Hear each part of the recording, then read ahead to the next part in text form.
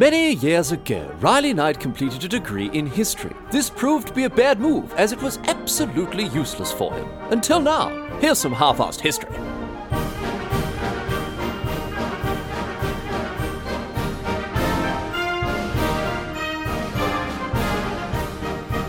What's going on, mate? Great to have you along for some more half-assed history. This week on the agenda, we're going to be having a chat about a thousand pardons, Lord Timothy Dexter, as he liked to call himself. I tell you what, if you haven't heard of this bloke, you haven't heard of Lord Timothy Dexter, you are in luck, because that is about to change. And I tell you what, this is one for the books. This is a real cracker. This one, an absolute showstopper. This bloke was a total whacker. It was absolutely insane, but somehow bungled his way into this pattern of huge economic success after doing all this ridiculous stuff like shipping bed warmers to the Caribbean and coal to Newcastle, in a literal sense, not in the sense of the saying, actually literally did that. He spent his entire life trying to break into the rich sort of upper crust of late 17th century New England, essentially. And despite being as rich as a diamond cheesecake, he kept getting spurned by all these knobs because he was such a weirdo. Effectively, he was the first ever sort of cashed up bogan, the original cashed up bogan, if you like, with a huge fortune and no class whatsoever. So let's get to it, have a chat about what this bloke's deal was, because again, it's just one big glorious train wreck where the train sort of ended up getting back on the tracks after it finished crashing now, and somehow how it had a coal wagon full of gold and jewels. The metaphor kind of fell apart there in the end, but I'll tell you what, strap yourselves in because you're in for a treat this week. Anyway, this fella, Timothy Dexter, is born on the 22nd of January in 1747, just outside of Boston. Now, obviously, this is towards the end of the British colonial period in this region, and the American Revolution just around the corner. His family were farm labourers, and like so many others living out on the other side of the Atlantic, they weren't exactly flush with cash. And this only got worse as the tensions and the hostilities between, the colonists and the English or the British back at home, they sort of rise and rise before, the excrement hits the proverbial air conditioner in 1775. At the age of 16, young Timothy heads out on his own to seek his fortune. He snags himself a gig as a leather worker in Boston, and this ends up working it works out pretty well for him, to be honest, because leather products are in high demand, and Timothy's masters are pretty bloody good at what they do, and so he does pretty bloody well under them, I have to say. In 1768, after a 5-year apprenticeship, he's ready to go and get amongst on his own. But of course, we already know that the tension between the British and the colonists have been very high since 1765. So throughout the last sort of 3 years here, due to all this business with tax and whatever else, we're not really getting into all that today. It's pretty complex, but safe to say, with the Boston Massacre and the Boston Tea Party on the horizon, Timothy realizes that things are going to get very, very complicated and pretty full on there in Boston, and so he decides to leave more or less straight away for greener pastures as soon as he's finished his apprenticeship. Anyway, as a result of this, he buggers off up to Newburyport, which is about 60 kilometres north of Boston, and at the age of 21, he gets his own little business going, making leather gloves and pants and stuff like that. And he does all right for himself too, but his real foot in the door when it comes to getting his pockets filled is when he gets married. And I know things have been, pretty tame so far. You're probably sitting there thinking, bloody hell, this one's boring. I'll switch this one off, go back to my brother and me. But, just hold on one second, because this is the point where things start to really, well, not even break bad, just break crazy. Because, so far we've got some bloke, leather worker, moves away from the revolution, whatever. But here, his marriage is our first step down the slippery slope of this bloke's insane genius. So again, hold on to your butts, because let's get to it here with what happened after he got married. Because in Newburyport, he marries this woman who was recently widowed and had previously been married to one of Timothy's mates, who was from leatherworking back in Boston. Her name was Elizabeth Frothingham, and she was as rich as a Pavlova. She was, not only was her late husband, pretty well to do, she herself had done very, very well through, if you'll believe it, conning people with door-to-door sales. So she's going around trying to sell bloody, vacuum cleaners and magic sprays that, clean your windows real nice, whatever else. But get this. She's also nearly a decade older than Timothy. So this bloke is a gold digger through and through. No two ways about it. And Newburyport was a very rich town. So now he expects to fit right in now that he's married into all this money. Now, obviously, he does not. This town is full of politicians, merchantses? Full of politicians, merchantses, businesses, all sorts of people of the sort, that we tend to associate with, having a lot of money.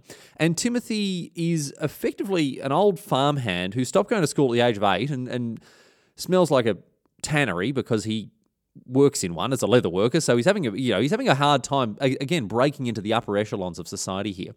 On top of this, never mind his background and his profession, he's just a straight up bloody weirdo. This bloke is so weird. He's a loudmouthed idiot. He's making crude jokes. He's pissing all these posh knobs off by being, just a bit of a loose unit all around. So basically, he's got no mates, but desperately wants to be accepted and respected by all these other blokes, some of who are at this stage, getting underway with a revolution. So very much movers and shakers of the time. And when the revolution actually finally breaks out into a full-on war in 1775, Timothy is that keen to suck up to all of his patriot mates that he does something that's absolutely bonkers. It's insane, the decision he makes here, and it's ridiculous that he actually gets paid off. The decision ends up paying off for him. Anyway, what happens is this. The Second Continental Congress, with your blokes like Benny Franklin, Johnny Hancock, Tomo Jefferson later on as well, they set up a new currency for these rebelling 13 colonies, and it is called the Continental Dollar. It's not very well known, and there's a good reason for that. It was an absolute disaster. It was a total disaster from go to woe. No one wants to use it. They don't trust that it's going to retain its worth, which is, a bit of a self-fulfilling prophecy because it helps to then devalue the currency. And the other thing is this. These maniacs in Congress, they print this stupid money with the most ridiculous denominations. They're printing notes that are worth 1/6 of a dollar, 1/3 of a dollar, or $55, just the most absurd numbers. They're pulling them right out of their bum. Anyway, everyone hates it, won't use it, and it ends up being worth nothing, essentially, because Congress does the old Weimar Republic trick and keeps printing all this stupid money that no one wants to use, trying to, get it into circulation. And at the end of the war, blokes like John Hancock are sort of trying to cash the currency of destitute soldiers who were paid with this useless money, and therefore, after having done all this fighting and they're being paid this useless currency, they're worth nothing at all. So Hancock, he's doing it to be a good bloke and try to give these people a hand because obviously they've gone off and fought for the cause. So what does our mate Timothy do? Obviously, he's trying to suck up to blokes like Hancock. So in order to brown nose with these politician types, he starts to buy every scrap of currency that he can. Every continental dollar that he can find, he buys it up, which is obviously, again, worth nothing. And he is spending real human earth currency, proper French francs, British pounds, whatever else, buying these useless scraps of paper. He buys an unbelievable quantity of this useless money, which people are obviously thrilled to get rid of, to this idiot who's going around, buying it like yesterday's muffins. And he spends a fair whack of his savings on this ludicrous plan, which essentially is a massive gamble on the very unlikely event that this continental dollar will, again, at some stage be actually worth something. And of course, wouldn't you know it, once the United States are set up properly with a new constitution, old mate Alexander Hamilton, he announces that the government will buy back the old continental dollar at 1% of its face value. So despite the fact that these stupid $55 notes are only worth $5.50 now, right? Timothy has got so much of this stupid, useless money that he's able to cash it in for an absolute fortune. Now, obviously I chuck around a fair bit of hyperbole now and again, but I'm not joking when I say that this bloke went from being, a comfortable tradie with aggressive ideas of social ladder climbing to one of the filthiest, richest blokes around. He was so unbelievably wealthy after this all went down. And from there, he decided that, again, it was his time to shine as a mover and shaker in the upper echelons of New England society. So what does he do? What's his next stop? What he does now, again, as the first, probably the first ever proper cashed up bogan, he sets himself up in this huge, great mansion on a hill. He spends all of his money, his hard-earned money here, from hiring blokes from all around, the best in the biz. They come in there, their white panel vans, they've got their stained overalls on and their bacon sandwiches in the morning to come and make this chateau, bloody beautiful chateau it was, all the bells and whistles, everything you could possibly pop in there, he did. And even his dunnies, if you believe this, even his dunnies got a good review. Apparently he spared no expense on the outhouses, which were described as tasteful and commodious, which is, if you're going to spend money on a part of your house, you may as well spend it on your toilets. Sit there on Reddit all day. You may as well make it look nice for yourself. Anyway, I want to tell you more about this house because, before explaining sort of what else he got into here, because it's funny as hell. Check this out. Once the house is built, once the house is finished, Timothy is loving it. He has a stroll around the back patio. He's looking at the roof. He's just having a great time.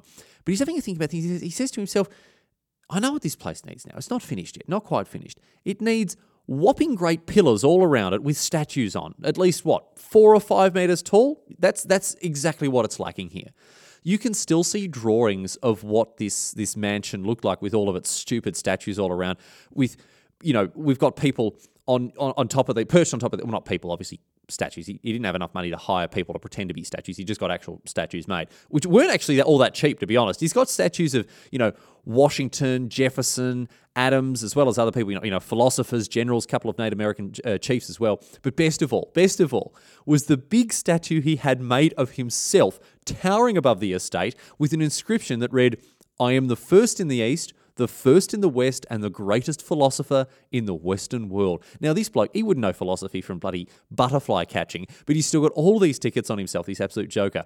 And the thing is, as I said, these statues, they cost so much money. They cost $2,000 a piece, which was more than he'd spent on his entire mansion. He didn't care about that, however. He didn't care about the money at all, because they did exactly what he wanted them to do, these statues. People started paying attention to him because, he's partying away in his house, having a great time. His missus actually gets so sick of it that she moves out to live somewhere else. But Timothy, again, he doesn't care at all because he's having, all people around, bloody, popping the champers, chucking back cold ones, having a great time. And the neighbours and other townspeople are absolutely hating it. But he's partying like a champion, getting the boys around. Women of negotiable affection are in and out. The place is a huge mess. No worries at all. It's just a bacchanalian, they're having a great time. They're loving it, loving life.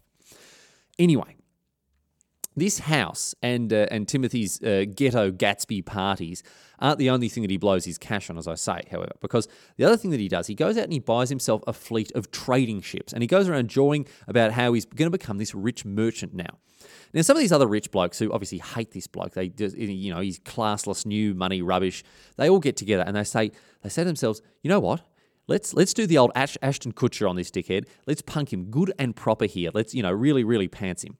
So these nasty blokes, they listen to Timothy go on and on about his grand new endeavour and how much money he's going to make. And then one of them goes up to him and says, "Listen here, old fella, I've got a little trading tip for you here. You could make out like a bandit with this one." And Timothy turns to him and says, "Oh, geez, go on, mate, go on. What's the scoop then?" And he says, "Well, old son, I'll tell you. Have you heard of the West Indies down there in the Caribbean? I'll tell you what they don't have there. Not one word of a lie." And to be fair, he is telling the truth there. Do you know what they don't have? Bloody warming pans. And Tim goes, "You're joking. I don't believe it. I bloody love my warming pan. Stick it in the sheets at night on a cold, frosty night. Keeps you nice and bloody warm, doesn't it?" And they go, he said, this bloke who's trying to con him, he says, "Mate, absolutely, unbelievable. Unbelievable they don't have them there, eh? Well, I mean, I can't believe it myself. Tell you what, you should export a huge boatload of them down there, sell like hotcakes, they would. Not a worry." Now, obviously, this bloke doesn't mention the fact that the, tropical climate in the Caribbean and how stupid it would be to try to sell a device that warms up your bed when it's 30 degrees every bloody day of the year.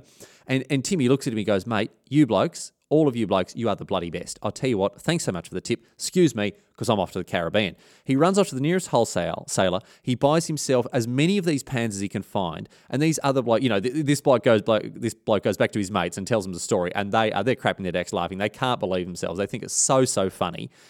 And Timothy doesn't muck about after this. After having this trading tip, he buys all these pans, as I say. He buys, I'll be more specific, 40,000 of them. Let's be clear on how much he buys here. 40,000 of these warming pans. And sure enough, he sets sail for the West Indies straight away. Now, when he arrives in the sweltering Caribbean heat, he realises that they've had a lend of him here and that he's stuffed up just a little bit because people are laughing at him when he explains that, they can stay nice and warm in their beds with his warming pans. Obviously, no one's interested in that because they're all, sweating all day, every day in the scorching Caribbean heat. So he knows he's been conned here, but he doesn't let that get to him. He decides, no, going to make the best of a bad situation here. Instead, he flips the script and manages to come up with a way to get himself out of it. Now, obviously, at this stage, there are a huge number of sugar plantations down there in the West Indies. And so what does he do with these warming pans? He sells the pans as ladles to all of the plantation owners. Now, I don't know how, but somehow they are as popular as Tarzos in 1997 here. He sells every single one of the 40,000 he bought at a huge markup, gouging the prices, when the demand skyrockets. And he returns to the US with his pockets jingling like sleigh bells. He goes back to these blokes who have conned him, with his massive grin on his face, says, "Oh, thanks so much for the tip, blokes. Made an absolute fortune, I did. Sold every single last one of those bedpans. You wouldn't believe it. and they are looking there like, what is going on? How has this bloke managed to save himself from economic ruin? It's 40,000 bedpans he sold in the Caribbean. Unbelievable, right? Now, he's made himself this pile of cash by exporting bed warmers to the Caribbean. He is now looking for his next venture, is our friend Timothy. Now, I don't know if you've heard the phrase selling coal to Newcastle. It's sort of along the same lines as selling snow to Eskimos or selling sand to Arabs. It's talking about doing something pointless and stupid. But the story goes that some bloke used this phrase in front of Timothy, and he's listening to this and goes, what? Oh, selling coal to Newcastle? That sounds like a good idea. They've said it to him as a joke, but he's taken it seriously. And he actually thought that taking coal to Newcastle, one of the main coal-producing regions in Britain, would be a good idea. So once again, he loads up his ships with coal, he sets sail, landing in northern England just in time for, ladies and gentlemen, would you believe it, a miners' strike. So here is this idiot American sailing into one of the biggest coal harbours on the face of the earth, trying to import the stuff, and he lands there right in the middle of when demand is through the roof because none of the miners are working. And once again, he makes a massive fortune in defiance of all the odds after what, again should have been this massive blunder, but no, his pockets are nice and full again as he returns to Massachusetts. In the time after this, his business ventures continue to be ridiculous, absolutely ridiculous. He was off to the tropics again before too long, this time attempting to sell thick winter gloves to the South Sea Islands. I've got no idea what was going through his head when he made this decision, but of course, there's a Portuguese trading ship there on its way to China to buy all these mittens, which again salvages a potentially ruinous trip. The next one, he decides to round up this boatload of stray cats, of all things, and ships them off to the West Indies, where they were eagerly snapped up by all the farmers and the plantation owners once again, who used them to deal with rat infestations. He then goes back and buys tens of thousands of Bibles at wholesale prices, then goes off to the East Indies this time and does a bit of proselytizing, telling people there that, if they didn't have a Bible, they were going to hell for sure if they didn't buy one, all that sort of stuff, and they fly off the proverbial shelves. This guy is the most idiotic King Midas you have ever seen. He's bumping off everything, all of it turning into gold as he accidentally, bangs his head on all of these things that he's doing. And he cannot stop making money hand over fist. I have to say, though, in fairness to Timothy here, in fairness to old Lord Dexter, it is fair to say that as time goes on, there was a little bit more method to his madness, because he goes from this idiotic, blundering weirdo to a clever and calculating weirdo once he discovers the principles of supply and demand.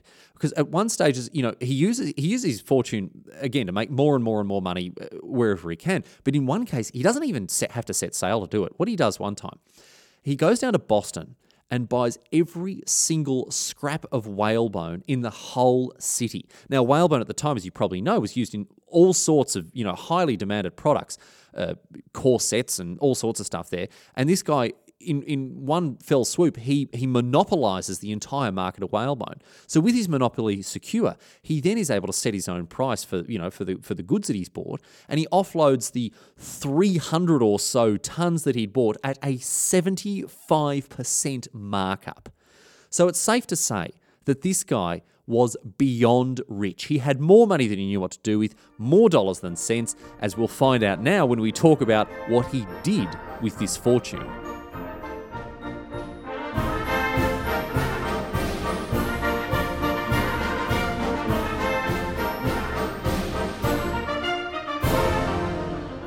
So, we've already talked about how Timothy wanted to be mates with all the, the rich and knobby blokes in New England, and how he'd failed at this with his garish mansion and his trashy behaviour and his loud parties. And because all the money in the world, it didn't help Timothy fit in, because all these, wealthy American nobles, quote unquote, obviously noble in the American sense rather than in the European sense, noble because they've got huge amounts of money. They didn't want anything to do with this rude, uncouth, poorly educated dickhead. Nonetheless, Timothy did everything he could to try to fit in, because the first thing he does here was force everyone to refer to him as Lord Timothy, despite being, again, the furthest thing from an actual aristocrat. All of his servants and his employees had to use this title with him. He bought an enormous and expensive library, which he never read, didn't even open a single book out of the library. He just had it, in the same way that I think a lot of lawyers have just all those big leather-bound books sitting behind their desk just to look impressive. He did that, just an entire library instead of just a couple of shelves. And he started to surround himself with this entourage of, again, super, super weird people. I'll just give you a quick rundown of some of the people who he surrounded himself with here. Number one, a fortune teller who he paid with tea, of all things. A school professor with no formal training who was as mental as Timothy himself, so the two got on like a house on fire. And a really, really, really rubbish poet who came up with classics like this. Lord Dexter is a man of fame. Most celebrated is his name. More precious far than gold that's pure. Lord Dexter shined forevermore. Didn't really even manage to get the rhyme together, but, whatever. Good on you for trying, at least, I suppose. Anyway, none of this worked, however. As weird as this bloke was, he wasn't a total idiot. He knew that he didn't have the respect that he craved so much. So what was his response to this? He decided to put it to the test once and for all and find out exactly how much people cared by attending his own funeral. He had a huge big tomb built for himself and then hired a master craftsman to build him a coffin of the finest mahogany. He actually liked the coffin so much that he slept in it in the weeks leading up to his funeral here. Again, pretty average day, pretty average decision there for old Timothy Dexter to make there. Anyway, he organised this big event after telling some of his servants about his plans and instructing them to take care of it. He also tells his wife and kids about what he was going to get up to, and he tells them that they have to cry and be all miserable at the funeral itself. So the news has spread of his death, and this massive big event is organised, and 3,000 people turn up to this huge big funeral that's being put on. Great big party it is. And Timothy, he's hidden away with a view of the whole affair, and he is loving it. All these people turn up to mourn him. Obviously, honestly, they're just there for the open bar at the wake, to be honest. But still, he's loving it. 3,000 people, all of them having a big cry, big sook about the fact that he's died. That's what he thinks, at least. He's having a great time loving it. Even his son and daughter, in fairness, they're playing the part. His son is as pissed as a chook at this stage and isn't even having to pretend to cry. But the daughter is, sitting there with her head in her hands, all miserable, that sort of stuff. But then he spots Elizabeth, his wife, and sees that she's not even close to looking sad or upset. She's smiling, getting on the sauce, having a great time. So what does this ridiculous madman do? He leaps out in full view of the wake, confronts her about not doing, a good enough job pretending to be sad, and then behaves like an absolute no-good bastard and canes her, unfortunately. So, he kind of really fell apart there at the end. Anyway, after that, he joins the party like nothing even happened, again with his big, famous, stupid, idiotic grin all over his face, and parties on like there's no tomorrow. So this bloke really did push the envelope when it came to, what you can get away with, just economically certainly, but just in the general realm of being a normal human being. But, as he got on in years, he realised that he had to do something to secure his legacy here. He realised he had to do something to, make sure that his name was not lost in the annals of history. So at the age of 50, he decided to write his memoirs. And he did so, titling them A Pickle for the Knowing Ones or Plain Truth in a Homespun Dress. And the entire thing is the most baffling stream of consciousness rubbish you will ever see. On top of this, he couldn't spell, and he didn't even bother with punctuation. The book itself is almost 9,000 words long and doesn't contain a single punctuation mark. Here is its opening, not sentence, because, again, that would be the whole book. There is no punctuation. But here is the first bit of it, I guess, until I get bored of reading it. I'm the First Lord in the United States of A. Merikari, now of Newburyport. It is the voice of the Peopel, and I can't help it, and so let it go. Now, as I must be a lord, there will follow many more lords pretty soon, for it don't hurt a cat, nor the mouse, nor the sun, nor the water, nor the ear. Then go on all easy now, bonds broken, all is well, all in love now. I be gine to lay the cornerstone and the keystone with grat. He would hand this literary masterpiece out to anyone who would take it, and lots of people did because it was just so bloody funny to read. And so many people took it, in fact, that he ran out of copies and paid for a second edition, and it got even better because his publisher suggested that he, at this time, maybe bend to these, tasteless critics who were gently suggesting that perhaps he should include punctuation. And obviously, all the flack that he'd cop for being rather sparing with his full stops and commas finally got to him, because his response in the second edition was an absolute classic. It was, it was so good. You know what he did? In the second edition, he included this little addendum. He firstly included an entire page covered with different punctuation marks. You got your full stops, you got your commas, your semicolons, your parentheses, all sorts of stuff, just a mixed up big page of all these different punctuation marks. And then a little bit of extra text. Founder Mr. Printer, the knowing ones complain of my book. The first edition had no stops. I put in enough here, and they may peeper and salt it as they please. Basically, here's the punctuation. You bloody put it in the book if you care so much about it, mate.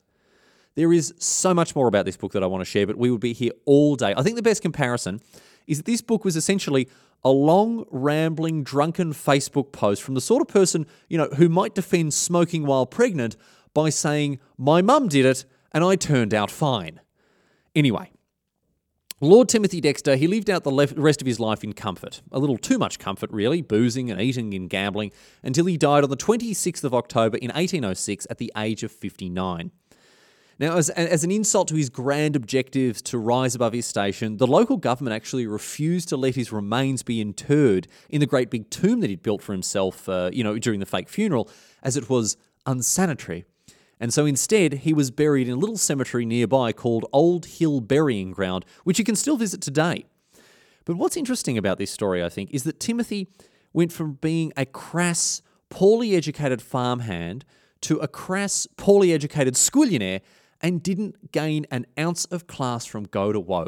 It sounds like he was a bit of a prick, to be honest, but he was a funny prick, and that definitely counts for something. And beyond everything else, despite his desperate and covetous behaviour, he still lived by his own terms as a total weirdo. So good on him.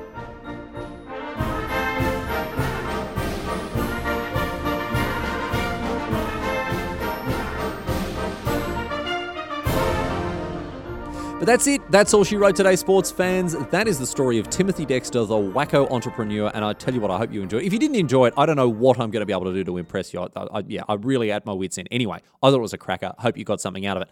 Usual boring announcements to close out the show. Half-assedhistory.net is the podcast website. It's there you can find links to the Twitter page at half-assed-history without an O. Wouldn't fit. Very annoying. And you can send me an email, half-assed-history@gmail.com, or use the contact form is usually better as well. I can send out stickers to you if you send me your address. All you need to do there, again, send through your address. I'll send out those stickers free of charge, all yours. Maybe I'll chuck something else in there for you as well. No worries at all. And if you, again, have you got any ideas or any feedback? It's certainly been great. I appreciate people feeding back. Let me know when, a link doesn't work or something on the website's a bit skew. If I do appreciate all the feedback, thank you so much for getting in touch. I really should get better at replying to those emails. I don't know. I can make a promise to do it. Probably won't happen, but I do appreciate all the same. I do read every single email that comes through, and I do appreciate all of them, even the ones that are a little bit nasty, because, again, you can't have the good without the bad. That is that, my friends. Going to close things out again with a question posed on Reddit. Reddit historian Ultra Sue. This is not just a regular Sue here. This is an Ultra Sue. Not quite as good as a Master Sue, but definitely better than a Great Sue here. Ultra Sue wants to know, we talked a lot about transporting goods all around the world and the economy of the 18th century with ships sailing here and there and transporting goods everywhere.